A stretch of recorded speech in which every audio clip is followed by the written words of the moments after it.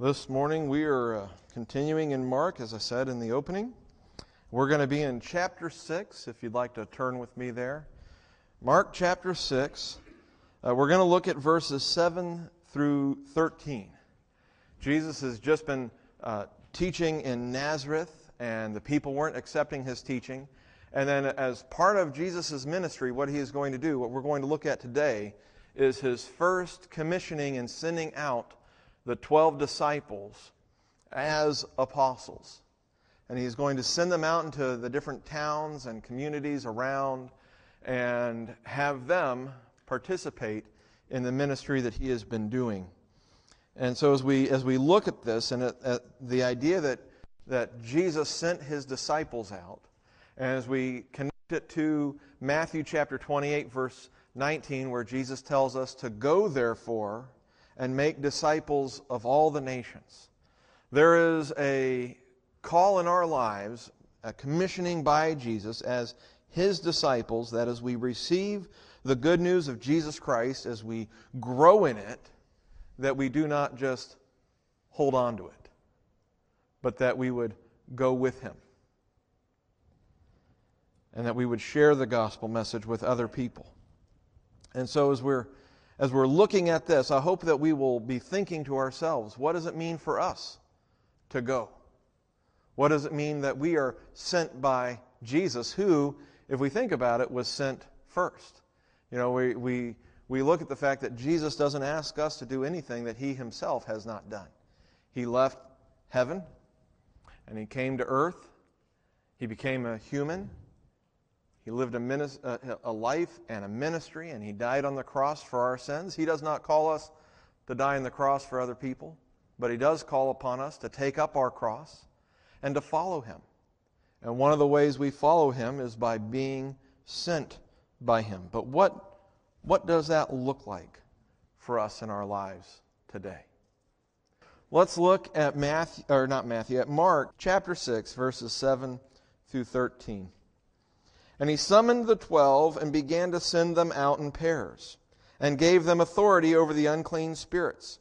And he instructed them that they should take nothing for their journey except a mere staff, no bread, no bag, no money in their belt, but to wear sandals. And he added, "Do not put on 2 tunics." And he said to them, "Wherever you enter a house, stay there until you leave town. Any place that does not receive you or listen to you, as you go out from there, shake the dust off the soles of your feet for a testimony against them." They went out and preached that men should repent. And they were casting out many demons and were anointing with oil many sick people and healing them. Well, the first thing we see as we see Jesus sending out his disciples, he summoned the 12 to him and he began to send them out in pairs. And that's something I think we should stop and recognize. He sent them out in pairs. He sent them 2 by 2. You know, similar to the animals coming to the ark for Noah, the 2 of each kind. He sent them out in pairs so that they would not be by themselves, but that they would have companionship and partnership. And I think this is an important part of our ministry and our focus, is that as we are sent out, as God has called us to be a part of his ministry, his work, we need partners as we serve. Just as he sent the disciples out 2 by 2, it is not good for us to try to go through things by ourselves. You know, to be the only one doing it. Whether you're a Sunday school teacher, it's always nice to have somebody else that is teaching with you, that you can share the load with. Or if nothing else, at least share the leadership of where are we headed? What are we going to study? For children's ministry, it's important to have 2 people at least, because we like to have something called 2 deep responsibility and 2 deep accountability, where you never have one adult alone with the kids, but 2 combined. Having 2 people is a help for us in not just these practical ways, but also as an encouragement. I think sometimes also to have a partner and to have 2 people doing something together, it helps us keep the message right. You know, if I'm just by myself and I'm just tooling along by myself and I've got nobody else in my life, I can come up with some crazy ideas. We all can. And in fact, I've known Christians that, they don't go to church. No, I just worship God at home. I worship this way. I worship that way. And then they'll say something, and I'm sitting there thinking, if you were around other Christians more often, you'd realize how ridiculous what you just said was. But they get so wrapped up in their own world that they just keep continuing going their own way. Having a partner, having people around us, being in ministry together, and it doesn't need to be two people. I consider us as a church body together. We are in partnership together in this ministry. And because of that, if I say things, I have lots of people who come up to me. Sometimes they say, oh, I like that, or that was challenging. But sometimes they say, I don't agree with that, or I think that was wrong. And that's not a challenge in the sense of I must defeat them. It is a challenge that helps keep me honest. It causes us, when we have somebody say, hey, you said this about God and I don't think that's right, it causes us to go back to Scripture and to say, well, maybe I misspoke, maybe I don't understand. What does the Bible say after all? Sometimes you go back and you study the Bible and you have to go to that person, you say, no, this is why what I said was true. And sometimes you got to go back to the person and say, wow, thank you, because what I said was wrong. I meant to say this, or I wasn't thinking about that. But having other people in our lives, having that partnership, helps us keep the message on. So as the disciples are going out, and we see this even in the book of Acts when Paul and Barnabas go out. You know, Barnabas was the leader at the beginning. It was only when they got into disagreements and discussions with people that Paul stepped up and spoke. Barnabas wasn't the spokesperson type of a guy. He was a great encourager and he was a great worker. But when it came to confrontation, Paul was the one that stood up. And he was the one that was able to argue with the people in the synagogue and explain how Christ was different than what they understood the Messiah to be. Paul was the one who was able to take that over. And as the disciples are going out here in Mark chapter 6, you can see that, as they go into these communities and they're sharing the message, maybe they're new to what they're supposed to be saying.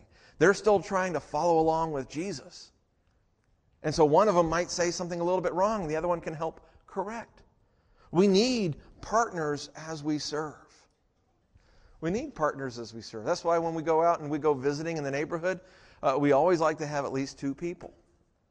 And it often helps to have one who's a little bit more experienced and one who's a little bit less experienced.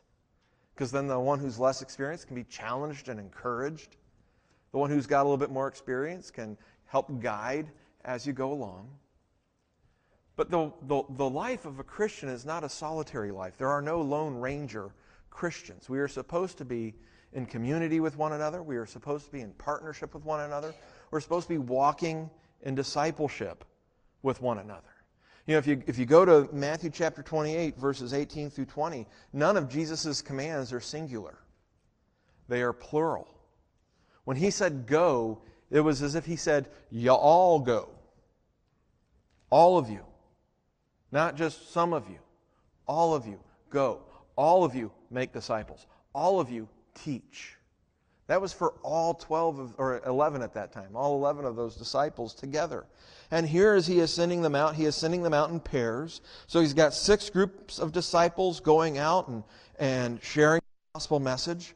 And we see the value of this even in other passages in Ecclesiastes, a favorite, especially around about the time of weddings. This was a passage used by my uncle when Amy and I got married. Ecclesiastes chapter 4, verses 9 through 12. 2 are better than 1 because they have a good return for their labor. For if either of them falls, the one will lift up his companion. So we help pick each other up when we fall. Notice it's not when one falls, the other one kicks him while he's down, which we're really good at in the church community, not necessarily here at Eagle Mountain, but I'm talking about as Christians. When one falls, we're pretty quick to kick sometimes instead of help lift up his companion. But he says to us, but woe to the one who falls when there is not another to lift him up. Furthermore, if two lie down together, they keep warm. But how can one be warm alone? And if one can overpower him who is alone, two can resist him. A cord of 3 strands is not quickly torn apart. When we work together, when we combine our forces and our abilities, we benefit. When we try to do things by ourselves, we don't. And when we leave one another alone to do things by themselves, we don't help. I think one of the things that his disciples, as they went off 2 by 2, I think part of this also is you got to remember that in the Jewish faith, a matter's truthfulness was known by at least 2 witnesses.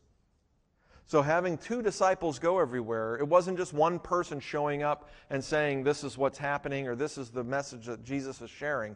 You had 2 people showing up and their messages agreed. And because 2 witnesses can agree, we can know that that is a true statement. It was necessary to have 2 people in agreement to make sure that people understood this is true and it could be trustworthy. So as they're going out 2 by 2 and in pairs, what does Jesus do? He gave them authority over the unclean spirits in verse 7. And he instructed them that they should take nothing for their journey. There's 2 things going on here that he did as he sent them out. First is that he gave them authority over the unclean spirits. Notice, he doesn't just give them blanket authority. And we should not take this as believers to say, oh, I've got authority. The word authority there means power. And so authority over unclean spirits means to have power over unclean spirits. That they could command an unclean spirit to leave a person and it would listen to them. This is power and authority that Jesus had in himself. And he gave it to his disciples specifically for this ministry. I know people that read things like this and are like, oh, see, he's given us authority over all the demons. And they like to try to claim things and rebuke demons. And of course, that can get dangerous if we're playing with things we don't understand or know. He gave his disciples authority for a specific ministry, and we see later on in verse 13 that they were casting out many demons and anointing with oil those who were sick. Not only did he give them authority over the unclean spirits, but he instructed them on how they were going to go about this work. And so here's the great thing, that when God sends his people out, when Jesus sent his disciples out, as God calls us to share the gospel message and sends us out to do things, he will not necessarily give us authority over unclean spirits, but what Jesus did when he gave his disciples that authority was he was giving them the ability to do the ministry he wanted them to do. He was giving them the power and empowering them, enabling them to do the ministry, and then he was giving them instructions on how they were supposed to go about and where they were supposed to go about. And the same is true for us, that God enables and guides us when he sends us out. When he gives us a ministry and a work to do, he empowers us to do it. He enables us to do it. And he instructs us. He guides us. He tells us what we should do. He tells us how we should do it. And so if we find ourselves wanting to do something but not finding that we have sufficient ability, maybe God has not enabled us to do a certain ministry. It is not based on this is what I want to do, so therefore God give me the ability to do it. Instead, what we do is we submit ourselves to him. What has God given me the ability to do? How has God made me that I might serve him? And then we go looking for, how can I use the gifts that God has given me? Each one of us as believers, we have spiritual gifts. We don't all have the same gifts, but the gifts all come from the same source, the Holy Spirit. And God has created each of us with different temperaments and different personalities. We all have different desires and things that make us feel God's joy in our lives. for one person to hold another person's joy and what God has gifted them to do against them, or to look down on them, or to look down on ourselves and say, as Paul talks about, oh, I wish I were an eye. Why did God make me a foot? But Paul's saying, no, the foot's important. The foot's just as important as the hand or the eye, and we shouldn't look down on ourselves based on our gifting. If anything, the greater gifts, the things that are best, are the things that are closer to God's heart. Those things that would help us to be a servant. Those things that mean that we desire to serve the people around us, that we have care and compassion. Those are the greater gifts. We oftentimes like to look at things like teaching or evangelism as being the greater things. But no, we shouldn't look down on one another or look down on ourselves, but we should look to see, what has God given me the ability to do? What has God enabled me to do? And where can I do it? Where is God sending me to do it? And let me do it there. We're not all called to be missionaries. I think one of the things I've seen in most of the missionaries I know is they just fall in love with a place and it is not their home. They fall in love with a foreign place and that becomes their home. They love it. They love the culture. They love the food. They love the smells. They love the worst things about it. They delight in it. And that's a good sign that that's where you're called to go. I think some people, because they want to be serving God and they want to be Christians and they want to be serving and loving God to their greatest ability, they think, oh, I need to go off and become a missionary. I need to go on the mission field. And then you end up having people whose lives end up falling as wrecks upon the rocks because God never enabled them for that. He did not give them the ability for that. Instead, we should focus on, what has God enabled me to do? What has God called me to do? How is God instructing me and guiding me? And what are God's specific instructions for His disciples in this case? What He's setting up is not instructions for all disciples at all times. These are the parameters with which He wants His disciples to serve. And this isn't even always for these disciples. This is just on this specific mission that He sends them on. He instructs them in verse 8 that they should take nothing for their journey, except a mere staff. Except Matthew doesn't even agree with that. Matthew says they weren't even instructed to take a staff. They're not supposed to take any bread, no bag, no money in their belt, but to wear sandals. Oh, that's nice of him. They get to wear shoes, sandals. And he added, do not put on 2 tunics. Don't even have an extra outfit. Don't even have something that could protect you at night. Just 1 tunic. Don't put on 2. Not only that, but he said to them in verse 10, wherever you enter a house, stay there until you leave town. Any place that does not receive you or listen to you, as you go out from there, shake the dust off the soles of your feet for a testimony against them. So when they went to a place, when they went to a community, if the village didn't accept them, they were supposed to just shake the dust off their feet. If they went into a house and the house didn't accept them, as they left the house, they were just supposed to shake the dust off their feet. But if they went into a town and it accepted them, and if there was somebody in that town that said, hey, why don't you come and stay with me? I want to hear more about what you're saying. I don't just want to hear what you're saying in the marketplace. I want to talk over dinner, and I want to talk over breakfast, and I want to hear more about what you have to say. They were supposed to go into that house and stay there. Now, if a better house offered later, they weren't supposed to leave. They were supposed to stay where they went. In other words, he was instructing his disciples on this journey to completely rely upon his provision, to take no bread, no money, no extra clothing, no bag. You could take a staff according to Mark.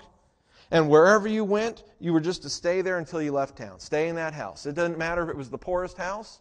It didn't matter if there was a better house later on. It didn't matter if it meant you were bunked up with their teenage kid. Sleeping on the floor.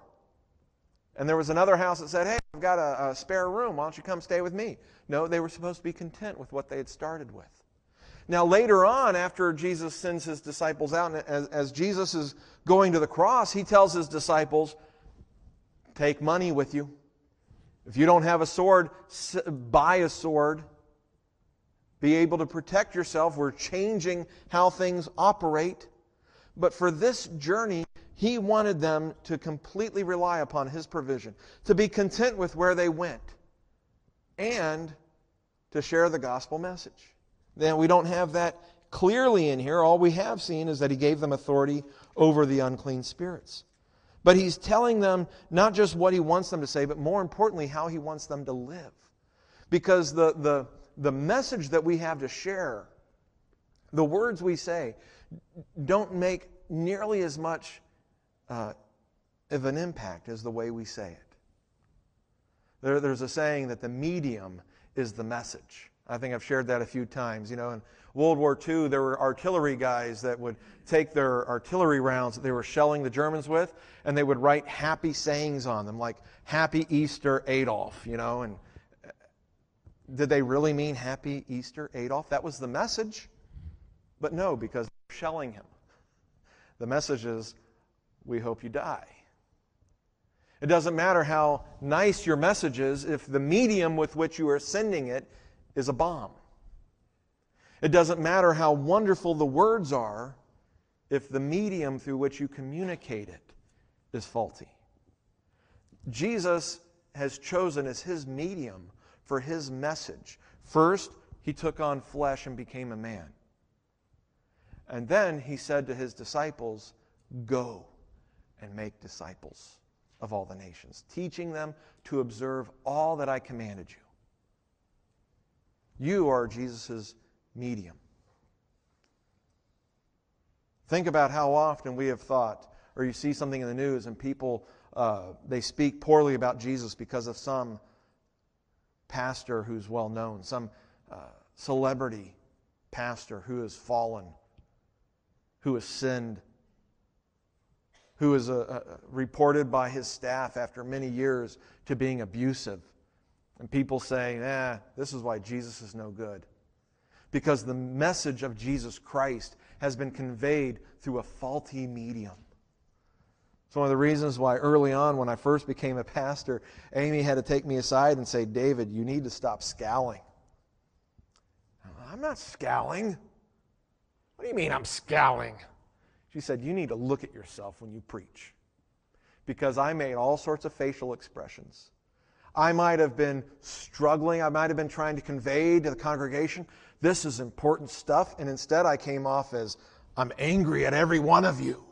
And so I had to work on that because the medium, in many ways, is the message. And that's why Jesus is telling his disciples how they should go. When they show up, they should show up without any money, without any staff, without any bread. They are relying upon the Lord. They have a message that is free for all, and they're willing to stay with whoever will take them in. And in this way, as he gives them authority over the evil spirits, as they communicate the gospel message, they're communicating it as he would have them do it. Overwhelmingly, what he wanted them to learn, and what I think we can take from this, we don't have to go out with no money or go out with no bread and go out with no extra clothing. But what he was overwhelmingly wanting his disciples to do was to trust God as they went. And we need to trust God as you go. As you go about your ministry, as you go about life, as you go about the journey, trust God. Trust God for the provision. Trust God for the message. Jesus told his disciples that they were going to be taken into the synagogues and into courts, and when they were, that they weren't supposed to worry about and think about and try to plan what they were going to say, but that he would give them utterance through the Holy Spirit. The Holy Spirit would give them the words to say. And that doesn't mean that we should just be foolish and not contemplate, but it does mean that we should not look to ourselves. So there are people like Brother Andrew who would get arrested taking Bibles into Russia, into the Soviet bloc. And I remember reading a story about an instance like that where they were having to write a whole report about all the things that they're doing, and instead he spent the whole time praying and worshiping and not focused on how am I going to get myself out of this, but focused on what does God want for me in this. To focus our hearts on Him, that we would trust God as you go. Not only trust Him in the provision that He will equip us, that He will enable us to do what we need to, but notice when He said, any place that does not receive you or listen to you as you go out from there, shake the dust off the soles of your feet. In other words, trust God with the result. And if they're not listening, you don't have to change your message to get them to listen. If they're not responding, that's not your problem. If people are in rebellion against God and they reject the gospel message, not that we should have a hard-hearted attitude towards them, but shake the dust off your feet and move on, isn't a bad instruction. If you've shared the gospel with somebody and they are not listening to it, it's okay to move on. Now, we might desire somebody to know the Lord bad enough that we keep going. But sometimes you got to accept, it's not on me to make this person a believer. I need to lead to the Lord and move on. This is why Jesus even tells His disciples that if they come into persecution in one city, to flee to the next. Yeah, you want to see the place come to know Jesus. But if it's completely rebellious and it's completely closed off in its heart to the point where it would attack you and kill you, flee to the next city. Go somewhere else where they will hear you. Let God work on that city. Maybe some other day somebody else will come and they'll finally open up. We have to trust God as we go, not only with provision, but also with the results. If somebody doesn't respond, that's not on us if we have shared. Shake the dust off and move on, is what He's telling His disciples. As they went, as he led them out there, we're told in verse 12 that they went out and preached that men should repent. And they were casting out many demons, so He gave them the authority to do that, and they were doing it. And they were anointing with oil many sick people and healing them. They were doing Jesus' ministry. He was going around casting out demons, anointing the sick people, and calling people to repent. He was healing people, and the disciples, not in their own power, but by the authority given to them to cast out demons, and with anointing with oil, they were healing people. So they were communicating Jesus' message. And as it says there, that they were preaching that men should repent. And this is tying in with Jesus' own ministry and His message that we see in Mark chapter 1. There we go. Those papers, sometimes they're so thin. In verse 14, we're told, now after John had been taken into custody, Jesus came into Galilee preaching the gospel of God and saying, the time is fulfilled and the kingdom of God is at hand. Repent and believe in the gospel. Repent and believe in the gospel. Notice also that Mark chapter 1 and Mark chapter 6 are both tied to John's ministry. Jesus began after John was taken into custody, and if you'll look right after verse 13, 14 interrupts the disciples' ministry and talks about what happened to John, that Herod is hearing about Jesus and His disciples, and he's getting worried because of John, and he had John beheaded. And then it's later on we get back to Jesus and the disciples. The ministry is connected very closely to John's, and it's giving us it's helping us to look forward and realizing that as we share the message of Jesus Christ, we may participate in His work, not just in the authority and the healing that His disciples are doing, but just as John was beheaded, Jesus will go to the cross. Just as Jesus went to the cross, many of His disciples will pay for the message that they are sharing. And that is part of what we face, that we could pay for what we are doing. But as His disciples are going out, they are preaching that men should repent. The same message that Jesus started His ministry with. Repent. The kingdom of heaven is at hand. Repent. And as we go, as He has sent us to what? Make disciples. Teach them to observe all that I commanded you. It's not our message. It's not what we feel like we need to say, but we are to proclaim God's message. We are to proclaim God's message. That's what the disciples do. They proclaim not their message, but Jesus's. Jesus's message was repent. So as he sends the disciples out, he gives them authority over the demons. He gives them the ability to heal people. And they go out, and when they went out, they preached that men should repent. They're expanding his ministry. Whereas Jesus was just able to go to one place at a time, now through sending out pairs of his disciples, they're able to go to 6 towns at a time. He multiplies his impact by sending out his disciples, but only if they proclaim his message. Only if they do what he would do. That's why it's so important for us not just to try to proclaim the gospel message, but proclaim God's message God's ways. That's why we need to trust God as we go, that He has enabled us, He has given us the ability, He is guiding us, He is instructing us. Let's do it the way He would have us do it. Unfortunately, so often in the world we get more clever than He is, and we have our own ways of doing things, and we ignore God's ways. And we say, well, all wisdom is God's, therefore the world's wisdom is God's, therefore we can do things the world's way. And He says, no. Trust me, do it my way. And we think, no, Lord, we could get a whole lot more people if we just tweaked your brand just a little bit. We could do so much more. And yet it just starts to fall. We see this, the Salvation Army used to have as its motto, heart to God, hand to man. Or hand to man, heart to God. Something along those lines. And the idea is that our hearts are for the Lord and we are here to serve our fellow men. And a little while ago, several years ago now, quite a while back I guess, Salvation Army changed its motto, doing the most good. Now where is their focus? Is their focus on the fact that their heart is for the Lord and that their hand is serving others? Or has their focus become, we are doing the most good? You want to be part of doing the most good? Give to the Salvation Army Church. And I knew people, I have a friend who grew up in the Salvation Army Church. Her parents served, were officers in the church, uncle and aunt, and it broke her heart. The Salvation Army used to be about heart to God, hand to man, and now it's become doing the most good. But it was a rebrand, came out of Richardson, the Richards Group, not Richardson, the Richards Group in Dallas.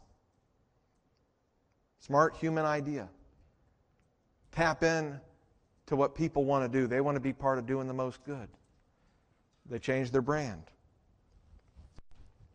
We don't serve God by changing His brand. We are to proclaim His message, not our own. His way. Now, after all this happened, and like I said, Mark leaves the disciples and he talks about what happened to John.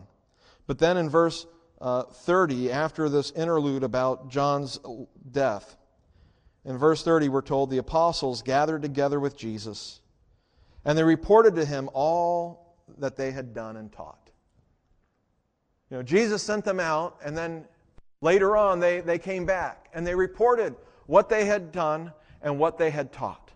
And after that, Jesus even tries to get them away from the crowd so that they can recover, so that they can rest, because they've been working for Him and they need some time, R&R, after the work they've been doing. But they report to Him what they had done and taught.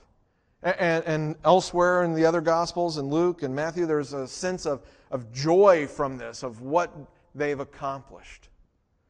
But here's the thing I want us to recognize. As God enables us and instructs us to go out and to make disciples and to teach people, and it may not be by going and standing on a street corner, it may not be by going to another country, it can be by how you treat people in the grocery store. It can be about how those words that you share and how you act. And when you have the opportunity to talk to somebody on on life. It may be through making things. We have the prayer shawls. My aunt heads up a ministry at her church. They make quilts for a pregnancy center so that the pregnancy center can, the moms, when they've had the ultrasound and they decide to keep the child, they get to pick a quilt. So that when they go home and the people who were encouraging them are not around them, they still have something tangible to remember. And so there's a bunch of ladies in their church making quilts for babies that they'll never know. And that is part of their ministry. That is what God has enabled them to do and given them the ability, and they are working so that disciples might be made and taught and children might be born. It does not have to be going to some foreign land. It does not have to be being a teacher or an instructor or some evangelist. God enables. He empowers. He gives us the ability. Our job is to figure out, what has God given me to do? What has God shown me that I should be doing? How can I do it with the people that are around me? Who can I encourage in this? Who can encourage me? Who can I partner with? Who can partner with me? How can we do it in such a way that we are trusting God and proclaiming His message? And here's why it's important. Because the disciples, they came back and they reported to Him all that they had done and taught. And at some point in our lives, in our existence, we will give an account. We will come back to the Lord and we will have an opportunity to say, this is what we did. This is what we taught. We see this in the parable of the talents, that the servants come back and they say, here, you gave me 5 talents, I made 5 more. Here, you gave me 2 talents, I made 2 more. We will give an account. And it doesn't have to be a burdensome, shameful thing that you give an account. Hopefully, Lord willing, it will be a joyful thing. That we will say, Lord, you gave me certain talents, and I used those talents for your glory, and they multiplied, and here it is, your talents that you gave me. And what was His response to those servants? Well done, good and faithful servant. Enter the joy of your master. That's what we want to hear. That's the joy set before us. But we need to remember there will be a time that we will give an account. There will be a time when we are reunited with the Lord. And what we did with what He gave us, what we did with what He commanded us, we will have the opportunity to give an account. And so I want to encourage us this morning, as we think about the fact that someday we are going to give an account for what God has blessed us with, what He has given us the ability to do, and the time within which to do it. If you are here today, it is because you have time to work. You have time to serve, time to be a witness. I remember a time sitting in a room. I remember Roy Trotter Sr. He was struggling with Alzheimer's. He was in the Alzheimer's place there in Lake Worth, and I remember struggling with, why is he still here suffering in the way that he is suffering? And it was because he still had time. He still had work. It may not have been the work that he did when he was young. It may not have been the work he did when he had all his faculty, but there was still witness to behold. Even though in my human ways of thinking, he was locked up in a room. No. There was still witness to behold. And he was still doing it until his last breath. And each of us has witness to behold. We have the ability to make disciples and to teach them to observe all that God has commanded us. One of the greatest ways we teach is by doing. If we observe and obey all that God has commanded us, then we are showing other people how to do it. And you don't have to be a teacher, and you don't have to be an evangelist, you don't have to be a missionary to do that in your family. God has placed you in your home. God has placed you on your street. God has placed you within your peers to be a witness, to make disciples, to teach them to observe all that He has commanded us. He has equipped you and given you talents and skills and spiritual gifts that you might do His work where you are. Trust Him. Trust Him with what He has given you, and trust Him with the result. It's His message, not yours. Live out God's message of Jesus Christ, trusting Him with the result. And know, as you do, the day will come when you will have an account. And let us look forward to it not with fear. If you have fear, why do we have fear about that? No, let's look forward to it with joy. Because we lived faithfully. Because we lived obediently. Let's pray. Heavenly Father, we thank You that You have gifted us and that You have called us to Your work. We thank You, Lord, that You have not given us all the same work, and that we get to do things that give us great joy in sharing who Jesus is and our faith and our trust in Him. We pray, Lord, that no matter what stage of life we are in, no matter where we find ourselves today, that we would look for how we might serve You, how You have equipped us, how You have placed us. May we serve You faithfully. May we share Your message. May we trust in You, Lord. We pray as the opportunity comes to us that we would actually use words to teach, to share the gospel message of Jesus Christ. Lord, may we not shirk back, but share Your message as You would have us share it. We pray, Lord, today that You would place in our hearts and in our minds this morning as we have time to reflect the things that You have given us to do today in our lives, in the present, to serve You, to be Your disciples. We pray, Lord, that we wouldn't be focused on what other people are doing or what we wish we could be doing. Help us to focus and to be content with what You have given us to do. And may we do it with all that is in us, we pray. In Jesus' name, amen.